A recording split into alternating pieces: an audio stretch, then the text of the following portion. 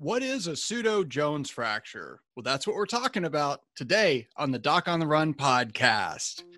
So the big question is this: how are runners like us, who don't like hearing doctors say, just stop running, who know that we simply have to stay active, how do we heal in a way that lets us stay strong, maintain our running fitness, and keep preparing for the next race, and still heal without making the injury worse? Well, that is the question, and this podcast will give you the answers. My name is Dr. Christopher Segler, and welcome to the Doc on the Run podcast. Before we get started, I just want to mention that I've made something for you that I think you're going to find really helpful if you're listening to this episode. It's called the Stress Fracture Masterclass, and what it will do is it will help you understand how bad your stress fracture really is. You're going to learn the differences between stress response and stress reaction, stress fracture, and what all that really means to a recovering runner who wants to run. So check it out at the end of the episode. This episode actually comes from a consultation I did with somebody who had a fracture in her foot. She rolled her ankle and actually broke the fifth metatarsal bone. The metatarsal is, this bone here. The fifth metatarsal is the one that goes out to your little toe. And if you break it, it could be one of three things. You could have a shaft fracture, which heals pretty uneventfully most of the time. You could have an avulsion fracture, where it actually rips a piece of bone off when your peroneus brevis tendon tries to pull so hard to keep your foot under you that it actually cracks the bone. Or you could get this thing called a Jones fracture. Now, if you have a Jones fracture, that is a bad thing. Out of those three, it is definitely the worst. But sometimes a doctor will say you have something called a pseudo-Jones fracture, which implies it's kind of like a Jones fracture, but not really as bad. There's a lot of confusion around this. Now, I actually have seen lots of doctors get this wrong. And in this case, what happened is this woman went to the urgent care clinic. The doctor looked at it, saw that there was a fracture on the x-ray, specifically an avulsion fracture. An avulsion fracture is where the peroneus brevis attaches to this bump here, and when you roll your ankle, your peroneus brevis tendon fires to pull your foot back under, and if it pulls hard enough, it'll actually crack the bone right here. Now, that's what they saw on the x-rays at the urgent care clinic. There's nothing wrong with that. She said, okay, here's your surgical shoe. Put this on your foot. It'll protect your foot. Take it easy. Don't do anything dumb. Go see a specialist. And she arranged a consult with me. I looked at her x-rays and I said, yes, you do have an avulsion fracture, but I see this weird shadow that to me, truthfully, looks kind of like a Jones fracture. And, I said, look, I actually go to conferences and I teach doctors how to not miss these subtle injuries that can be misdiagnosed. And I said, this is not something you want to miss. So maybe I'm paranoid, and I hope I am, but if I change the contrast and the saturation on your x-rays, it really does look like you might have a Jones fracture there. And we need to know, because that'll change things. It's much, much harder to heal.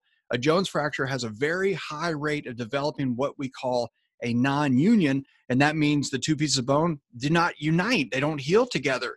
And if you get a non-union, then you have to have surgery after all that time off to try to put some hardware in there like a screw to stabilize the bone and compress it and get it to heal. So better to know that right away if that's what you actually have. So anyways, long story short, we got a CT scan, and sure enough, there it was. She had a Jones fracture. I saw it on her CT. I could tell that it was there. And then I actually called her radiologist. So I called the radiologist who had not yet looked at it and said, hey, look, I just want you to look at this real quick, make sure that you agree with me that she actually does have this Jones fracture in her fifth metatarsal.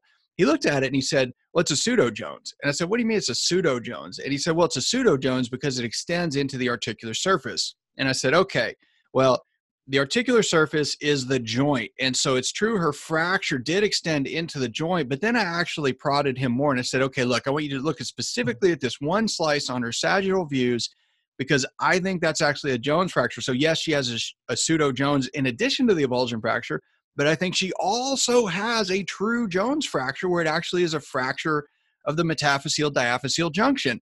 And that doesn't really matter. It's basically fancy word for this is the shaft of the bone, this is the base of the bone. They're different kinds of bone. This is metaphyseal bone, that is diaphyseal bone. The details of that do not matter. That's a bunch of medical speak between doctors.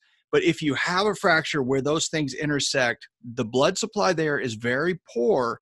And if you're going to develop a non-union, that's where it's going to happen. Sure enough, that's what she had. So In this case, even though the radiologist was trying to call it a pseudo-Jones, it was not. She did have a pseudo-Jones fracture, but she also had a true Jones fracture. And if we let her walk on that, it will probably not heal. So if you're a runner and a doctor says you have a pseudo-Jones fracture, you definitely want to find out for sure, is that just means that they have an avulsion fracture that goes into the joint, which is probably going to heal without too much trouble, or could you have something more ominous like a Jones fracture? So when in doubt, get a second opinion. And, the radiologist also gives you a different opinion, but don't rely just on that. We all make mistakes. Everybody makes mistakes. But if you have a couple of different doctors, 2 or 3 of them looking at the same thing, then you can usually avoid those mistakes. That's one of the big keys. Now listen, if you really want to understand how bad your stress fracture really is, you have to understand the different forms of stress fractures. And this is something I teach to you in the Stress Fracture Masterclass. Now, it's free. You can go sign up. It's at docontherun.com/stress fracture masterclass, all one word. And in this session, I'm going to teach you the differences between stress response, stress reaction, and stress fractures, and what all of those different stages really mean to a recovering runner who wants to run and maintain your running fitness while recovering. So just go to docontherun.com/stress fracture masterclass and sign up now.